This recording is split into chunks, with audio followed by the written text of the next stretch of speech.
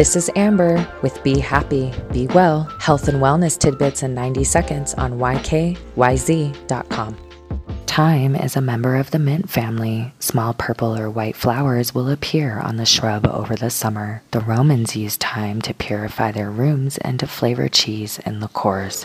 It was also placed under pillows to aid sleep and prevent nightmares. Thyme is an antiseptic, antiviral, antiparasitic, and antifungal. Fresh thyme is best to use whenever possible. Infuse the whole herb in water and use it for gargling for sore throats, coughs, and bronchitis. You can try a thyme tincture for treating acne. Dab a drop of the thyme tincture onto blemishes 1 to 2 times a day. It will dry up the acne and kill the bacteria that caused it. The many vitamins, minerals, and antioxidants in thyme give the immune system a boost. Try thyme tea for this. Thyme oil is also great to treat lice, scabies, and crabs as well as warts. Thyme is safe for use in adults and kids. The oil is known to be very strong and can sometimes cause skin irritations if used full strength. Always dilute the oil with a carrier oil before use. I love to infuse water with lemon and thyme. It tastes great and I know I'm getting all of these wonderful health benefits.